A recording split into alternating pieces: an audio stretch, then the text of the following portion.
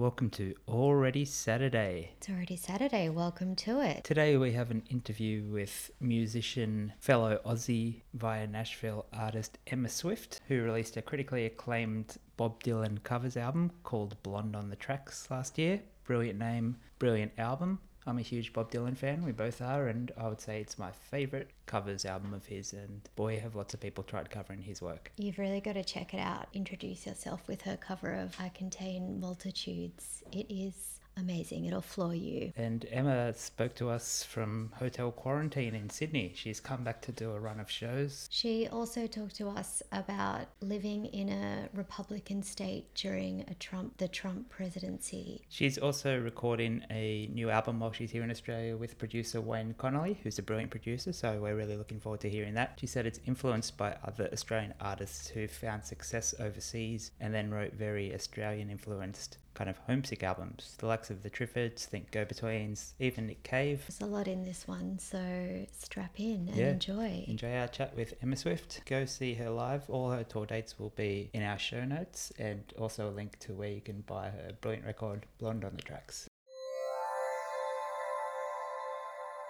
How are you going? How's quarantine? I'm good. I'm on day 8, I think. Okay. It could be day 9.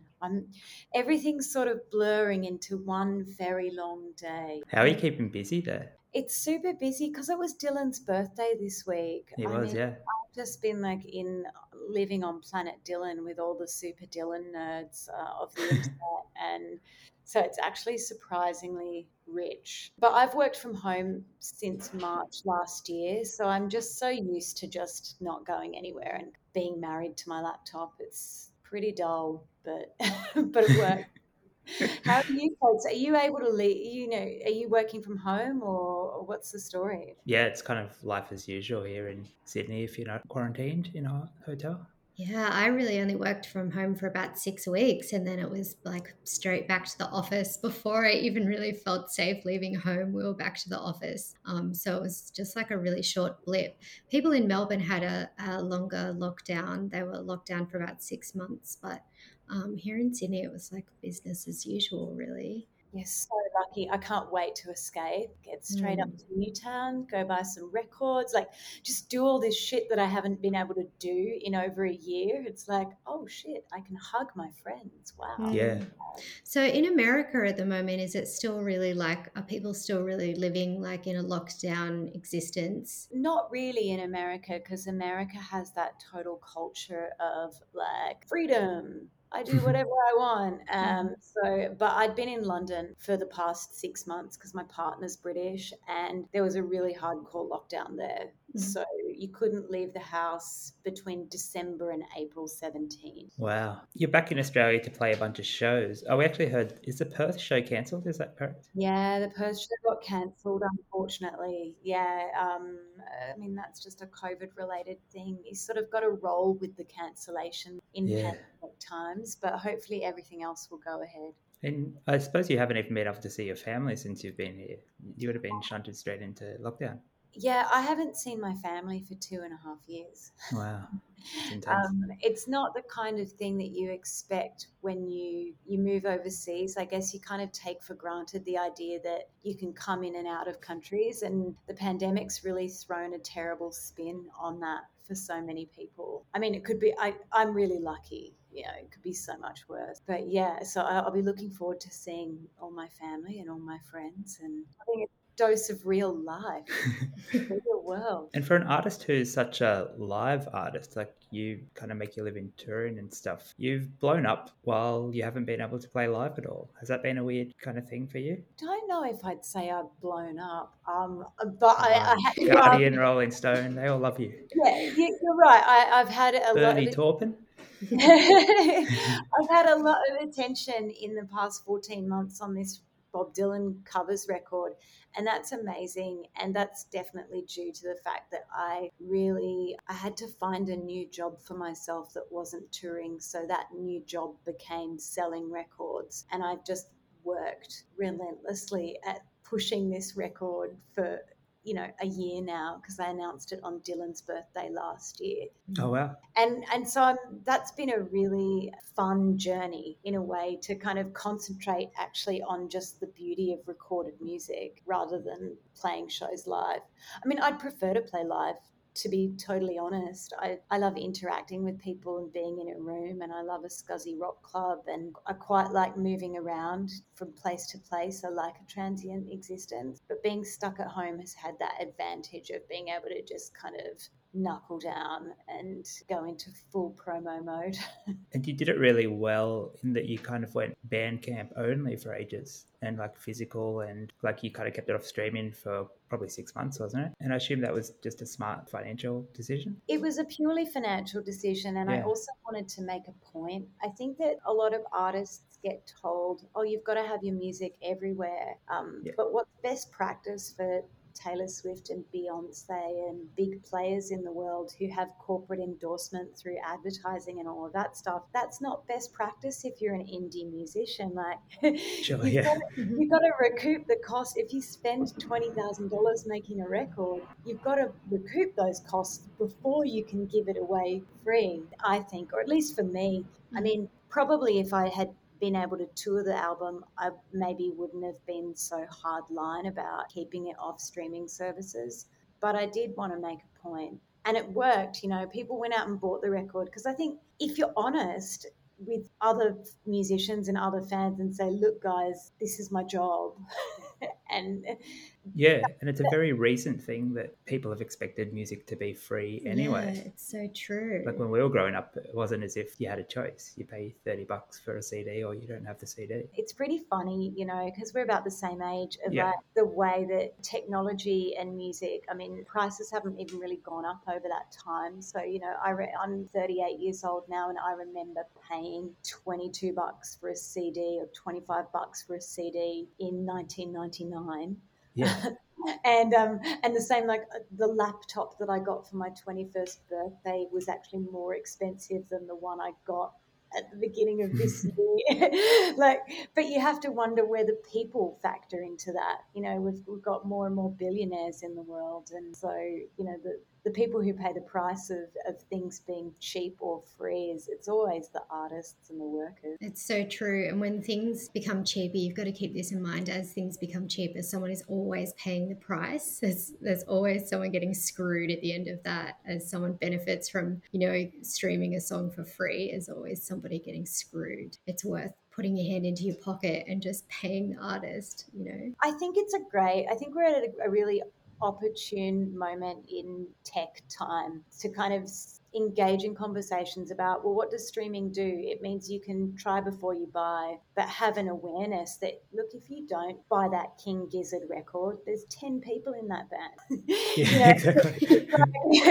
You've got to kind of, and I think once folks understand that, then everything kind of moves in a better way. But for a while there, I think musicians were a little bit too embarrassed to say, oh gosh, we're not making any money. This is not our job. Yeah, or to place a value on something they made. Like it's almost as if it's like, well, I can stream all the Beatles records for free. Why would I pay $20 for one that you made at home? Like they kind of have that kind of attitude towards it, I suppose.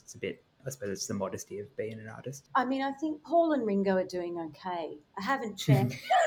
I think so, yeah. I don't have a personal contact, but I'm No. sure they're sorted. But it's more in the world of indie rock and folk rock. That's so tough, which is kind of why popular music gets worse and worse too, I think. Yeah, I agree. Speaking of billionaires, you lived in Nashville, red state, during the Trump presidency. I suppose Nashville's blue within a red state. What was it like when he was elected? What was it like in there? Did you notice any shift, or is Nashville somewhat insulated from the rest of Tennessee? I think that all of America endured a traumatic experience with the Donald Trump presidency that is going to take decades to recover from. Being in a red state and being in a blue city in a red state, Yeah. just incredibly frustrating and kind of utterly heartbreaking too. I mean, just, you can't stop people from voting against their best interest. But that is really what happened with Donald Trump, like kind of marketing himself as this man of the people in the most toxic and revolting way. And then kind of, the icing on a very grim cake was the pandemic, which he mishandled so badly. What a way to say goodbye. I'm so glad that he's gone, but those 4 years are just kind of, it's still very much in the hearts and the minds of American people. I mean, I wouldn't want to endure it again. And I'm not, I'm not a citizen. I'm only a green card resident, and I have that privilege of being able to go, all right, well, I can get out. But for many people, that's not the case at all. And how did you deal with it? Just as a person living there and just experiencing it, 4 years is such a long time. Like watching the news every day, I'm a news junkie, I'm a journalist. Like, how did you kind of grapple with the crazy things that were going on on the news? Like, I know I personally, when crazy things happen in the news, I tend to sort of rant to Nathan, and I sort of tend to drink wine. Is that too personal a question, or like how do you deal with the stress and the I personally would feel rage. Like, how do you deal with those emotions? I had stress, rage, a lot of wine, a breakdown. I got very depressed. I made an album of Bob Dylan songs. I got back inside the art and tried to remember what it was that I loved about America and what drew me to the place in the first place. Because, I mean, in these democratic countries, you still can't mistake a people for their leader. I mean, I think we'd all agree that it would be awful if everybody thought Australians were like Scott Morrison. I mean, so it's, I guess, kind of working through that after the kind of shock, horror, disaster, and not being able to vote, and kind of grieving that and having a lot of rage. After that, I got a little bit more involved in local politics, not in in like a joining the Democratic Party or anything kind of way, but I started donating to fundraisers and helping out with local campaigns and trying to get good candidates elected. And I feel like staying engaged with trying to change what was in place is a good way to kind of fight the toxicity of the everyday news cycle. With Nashville, moving there as a musician, what were the biggest kind of misconceptions you had? Did it kind of live up to what you thought it would be? Was it completely different? In many ways, it absolutely lived up to what I thought it would be. Oh, good. But in many ways, it's also a little bit like a boyfriend, like that you meet at the club, and you meet them on that, like on a night, and you kind of in that first flush of love, and you think, oh, he's perfect. He likes this kind of music, and he wears this type of jeans, and he also thinks Lou Reed Coney Island Baby is the best Lou Reed record or whatever. It's like a very kind of superficial lust for Nashville. And then, of course, the longer I stayed, the more I got to know the place and the good side as well as the ugly side of the city. It's a great town. It's a wonderful place to make music. It's really difficult to do much of anything else. Like, I'm a retired journalist, for want of a better word. There was not much of that kind of work to be had. So I found myself waitressing for $2 an hour plus Wow. tips. And coming from Australia, where we do have a good minimum wage, that was a real eye opener. And also, paying through the nose every time you've got to go to the doctor. And it was a revelation, I think, in how different America is actually to Australia, even though on the surface they seem quite similar places. You watch TV and you never really get an understanding of, like, fictional TV, of course, of just how different the places could be. You don't watch Friends and go, oh, Rachel can't afford to go to a dentist. Exactly.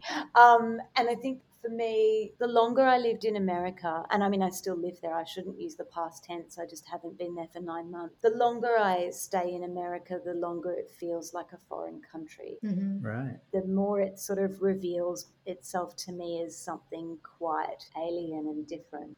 That struck me when I went to America. It is just, you think you understand it before you go, and then when you're there, it is so different. Where did you go in America? Well, I only went to New York, but I was there for a month, and I also went to the Hamptons.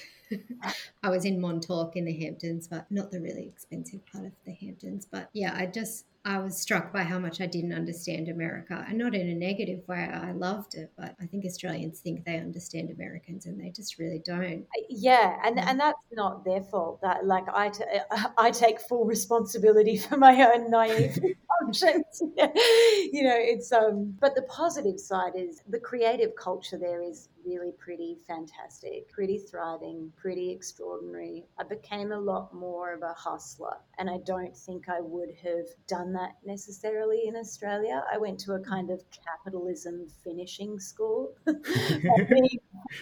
by being faced with how they do things, and that, you know, I've got my own independent record label now. So America kind of taught me how to run a business, whereas before I didn't know jack shit. Like I only knew how to work for other people. Yeah, I was going to ask about running a label because obviously you've put out this record. Has that like kind of taught you, because as you said, you were very kind of focused just on the promotion of this record for quite a while. Is that something that can be like kind of replicated with other records, do you think? Or do you think it was such a kind of singular time? I really hope so. I'm about to put that to the test. I'm going to make a record with Wayne Connolly at the end of my tour.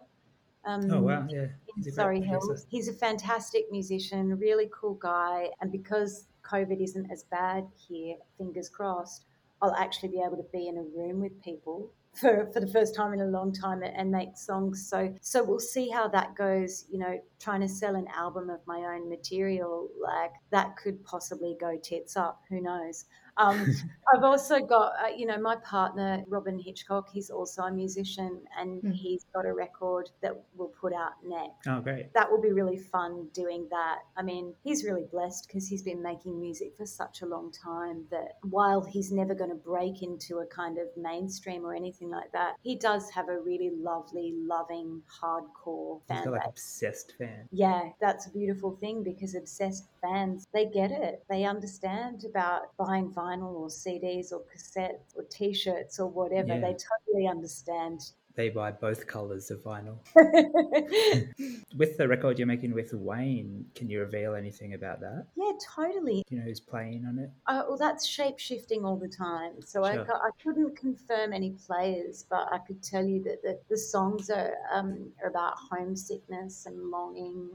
They're kind of about that reckoning of being in America and being in Australia. You know, I'm very inspired by bands like the Go-Betweens and the Triffids and Nick Cave, and they're all Australian groups that went overseas to have a little bit of an existential crisis and try and work out what art to make, and I've definitely followed in their footsteps. So that's the kind of record that I'm making. Go Betweens made very Australian records when they kind of 16 Lovers Lane is such an Aussie record to make about being homesick, basically. Yeah, exactly. I mean, the Triffids' Wide Open Road, I mean, it's such an Australian song. Totally. Yeah. It sounds like driving on a wide open road. Yeah, and Nick Cave, it's taken a little bit longer, I think, to get that sense of his Australianness into his vernacular. I think that that's coming through more and more now that he's a bit more comfortable with his place. Yeah. I think that that's beginning to reveal itself now, which I love. But yeah, these songs, I don't know that it won't have that go-between sense of, you know, cattle and cane. I won't be writing songs about sheep farms in Wagga Wagga. um, I have been writing about that time apart. There's songs about longing and desire that go across both America and Australia. And have you taken any cues from Dylan? Will there be like 15-minute songs in the mix? I haven't got any 15-minute songs in the mix yet, but I've still got, like, I'm on day 8 of quarantine, so I've still got quite a few days to kind of nut out some verses. You know, when Dylan did Sad-Eyed Lady of the Lowlands, he didn't tell the band how long it was going to be. Yeah. He was still writing it in the studio. So I might just tell Wayne and the band, yeah, it's this 3-minute song, and then just keep on ranting at them. Well, your version of Sad-Eyed Lady is 30 seconds longer than Dylan's, I noticed. Well, take a sad song and make it Longer. slower and longer.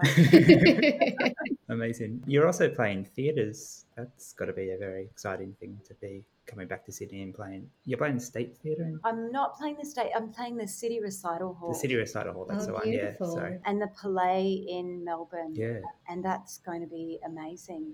I mean, just so special. I'm used to playing the kind of scuzzier rock clubs, and every rock club I've ever played in Sydney always winds up closing. Yeah, I So, remember I saw you last time. I think you played with Robin upstairs at the Sando, and it was kind of in that in between because now it's a putt place. yeah, I mean, miniature golf. I mean, see, there's things wherever you live, something is about wherever you get where you are is just going to break your heart. Yeah.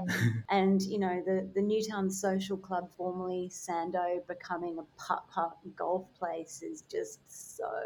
I mean, there's just not enough Prozac in the world to really take that in, is there? It was really like a knife in the heart, that one, wasn't it? It was hard to deal with. I mean, I carry my heartbreak around with me. It's probably what makes me a good singer. But a mate of mine put a picture of the Hopetoun Hotel up on his Facebook today. I mean, I still get tears in my eyes thinking about what a magical, special, unique venue that was that no longer exists. And I mean, I guess that's progress. Yeah, the Annandale as well. Yeah. I think it must have been my 23rd birthday upstairs at the Annandale Hotel. It was a total blinder. And it was just so rad. Like, just a really, really good time. And I saw so many good bands in that venue. My God. Yeah, it's all a bit sad, isn't it? Just back to the putt place. I'm so angry about it too. People have really embraced it and they go there, and that's how you know you're a true rocker, when you just can't embrace it and you can't go there. I can't even go there. I'm so angry about it. I can't move on. Yeah, I feel like I'm not going to be able to walk past South King Street. Like I'll have to do I used to live on Station Street just behind there, so I'll have to do like a little Station Street detour so I don't I'll miss like going and getting a potato cake at the burger joint that's next door, but I just don't know if I can deal with the heartbreak. That's why that back lane is there. It's like rock and roll lane for the true rocker. Yeah. Well, Dean, you'll be pleased to know Dean's Diner is still there, still doing potato cakes. Wow, Dean's Diner. I mean, I haven't had a burger with beetroot on it in ages, so yeah, I've got needs.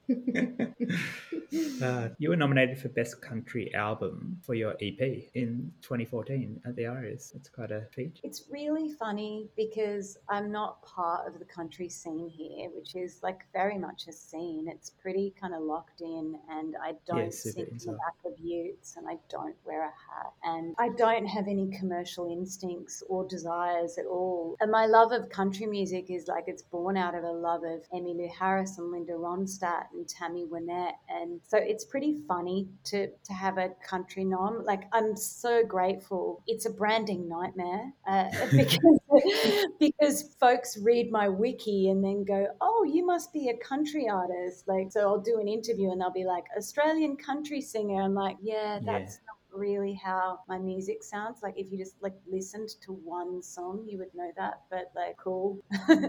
The journalist in me gets like a little pissy about that. Like, could you not have like done like a modicum of research outside of Google?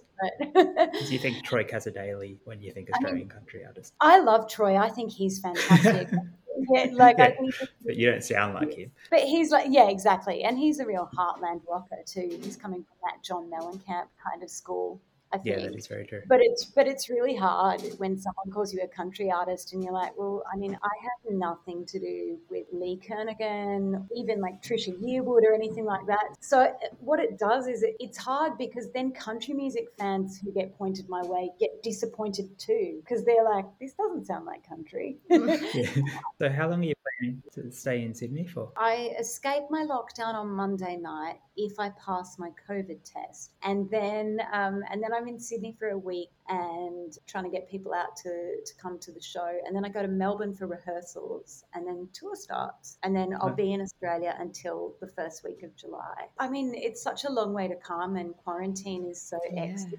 We've really got to really had to get bang for my buck. So, and I desperately want to see my friends and family and just engage with the outside world again because I've lived a pretty weird, loner, isolated existence. Well, you'll be pleased to know there's there's a load of new bars on Enmore Road. Bars to take all my money. That sounds brilliant. In London, where I've been, once the lockdown ended, you could go outside, but you could go to a bar, but you had to sit outside and it's socially distant tables. I haven't been able to be actually inside an establishment in a very long time. Wow. And I've got a lot of old friends and who I'm sure will be very happy to partake on a little bar. Oh, that's going to be so fun.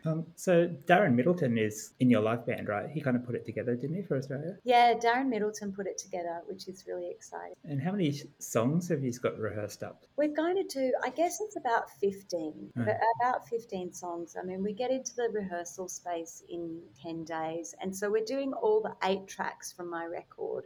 And then we're going to add in a little bit more of the, I guess I want to call it crowd-pleasing Dylan. Yeah. Because my album is not exactly like Dylan's greatest hits. And so we wanted to throw in a few more kind of jams that people will know and love, as well as the lesser known songs. And what's your favourite Dylan album? Oh, God, it mutates and changes all the time. I mean, I really got obsessed with Rough and Rowdy Ways last year. Murder Most Foul is such an epic song, absolutely brilliant. Dylan is the great American orator, and he's like the musicology professor I had a crush on or something, you know.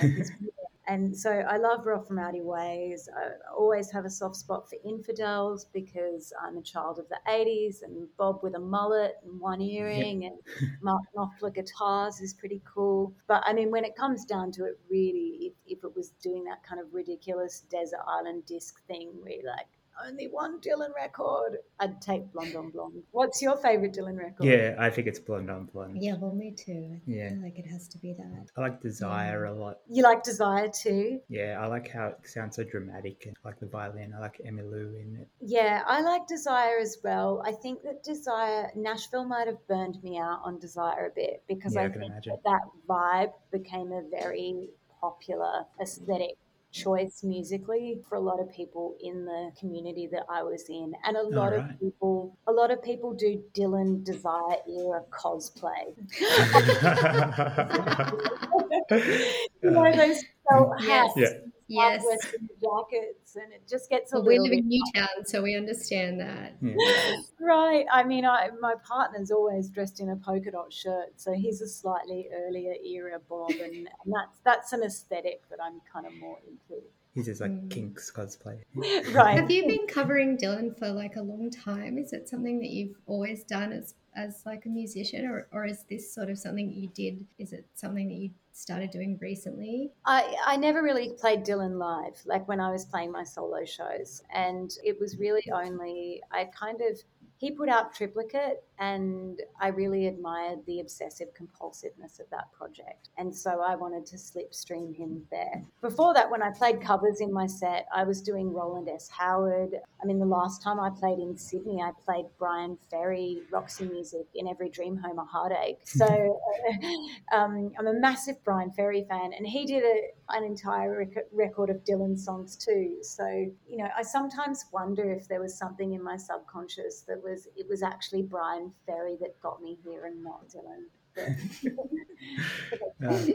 I've noticed that a lot of people are going like, oh, will you do a follow-up Dylan album? I assume that's not on the cards, or is that just me projecting? Oh, I haven't ruled it out. I wasn't scared about doing this Dylan record because I was literally so depressed that I just needed something to get out of bed for. So I booked this studio time and went and did it. Now that the record has been so well received and people have been so kind, the idea of doing a follow-up is a bit more intimidating. Yeah, I can imagine. I think I probably will revisit Dylan because so many of the people who've been introduced to what I do musically now only know me as an interpreter of Dylan songs. I'd be foolish not to revisit Dylan at some point, but I'm not in a hurry to. I want to kind of explore my own songwriting for a little bit and then maybe do a record of Lou Reed songs. Oh, wow, that'd be cool. Blonde on the Smack. It's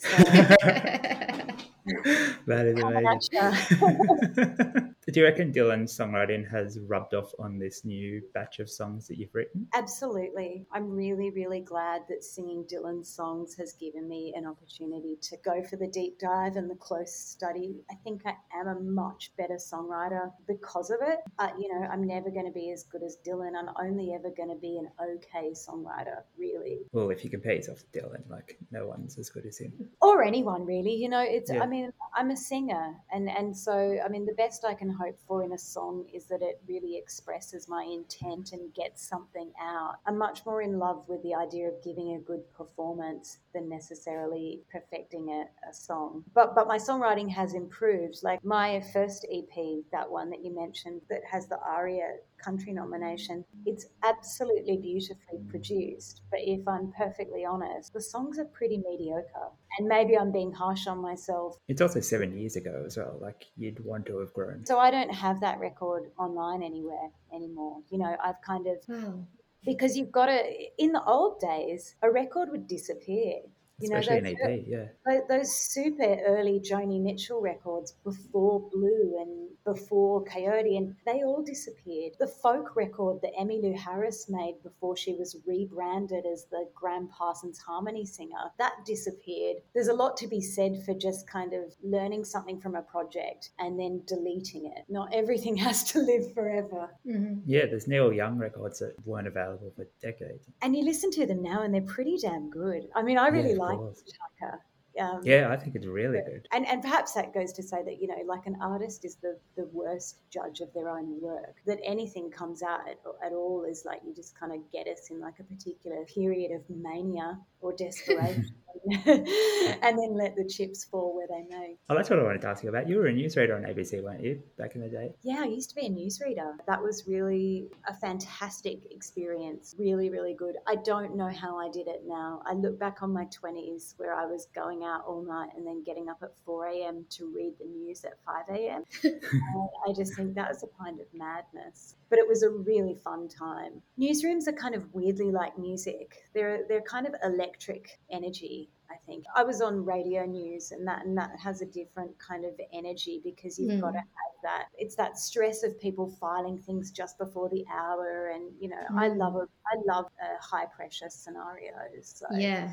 I guess that pace worked well for me. Well, digital journalism is a bit like that as well, because it's like, just get it done, get it out there, get it done. And it's like, it is quite amazing what you can produce in like a pressure cooker situation like that, and how much you can achieve and how much you can get done. And the thrill of having that many in a digital news situation, all those readers, it is a terrifying and thrilling experience. It's quite addictive. Like you say, sometimes you look back on a day you've had, or like the experience you had in your 20s, and you go, I don't know how I did that. I don't know how I got through that day, or whatever experience it might be. It's just so high pressure, and you go, oh my God, I can't believe I just completed that day. I definitely got burned out on news. That is definitely true. I mean, I think I respect the folks who stay in news for 40 years and build entire careers out of it. I find that fairly amazing. And still stay engaged as well. Yeah. When we were talking a little bit earlier about politics, if you're not in news, you do have that freedom, I think, to dip out. I don't have to know every idiotic quote that Scott Morrison has made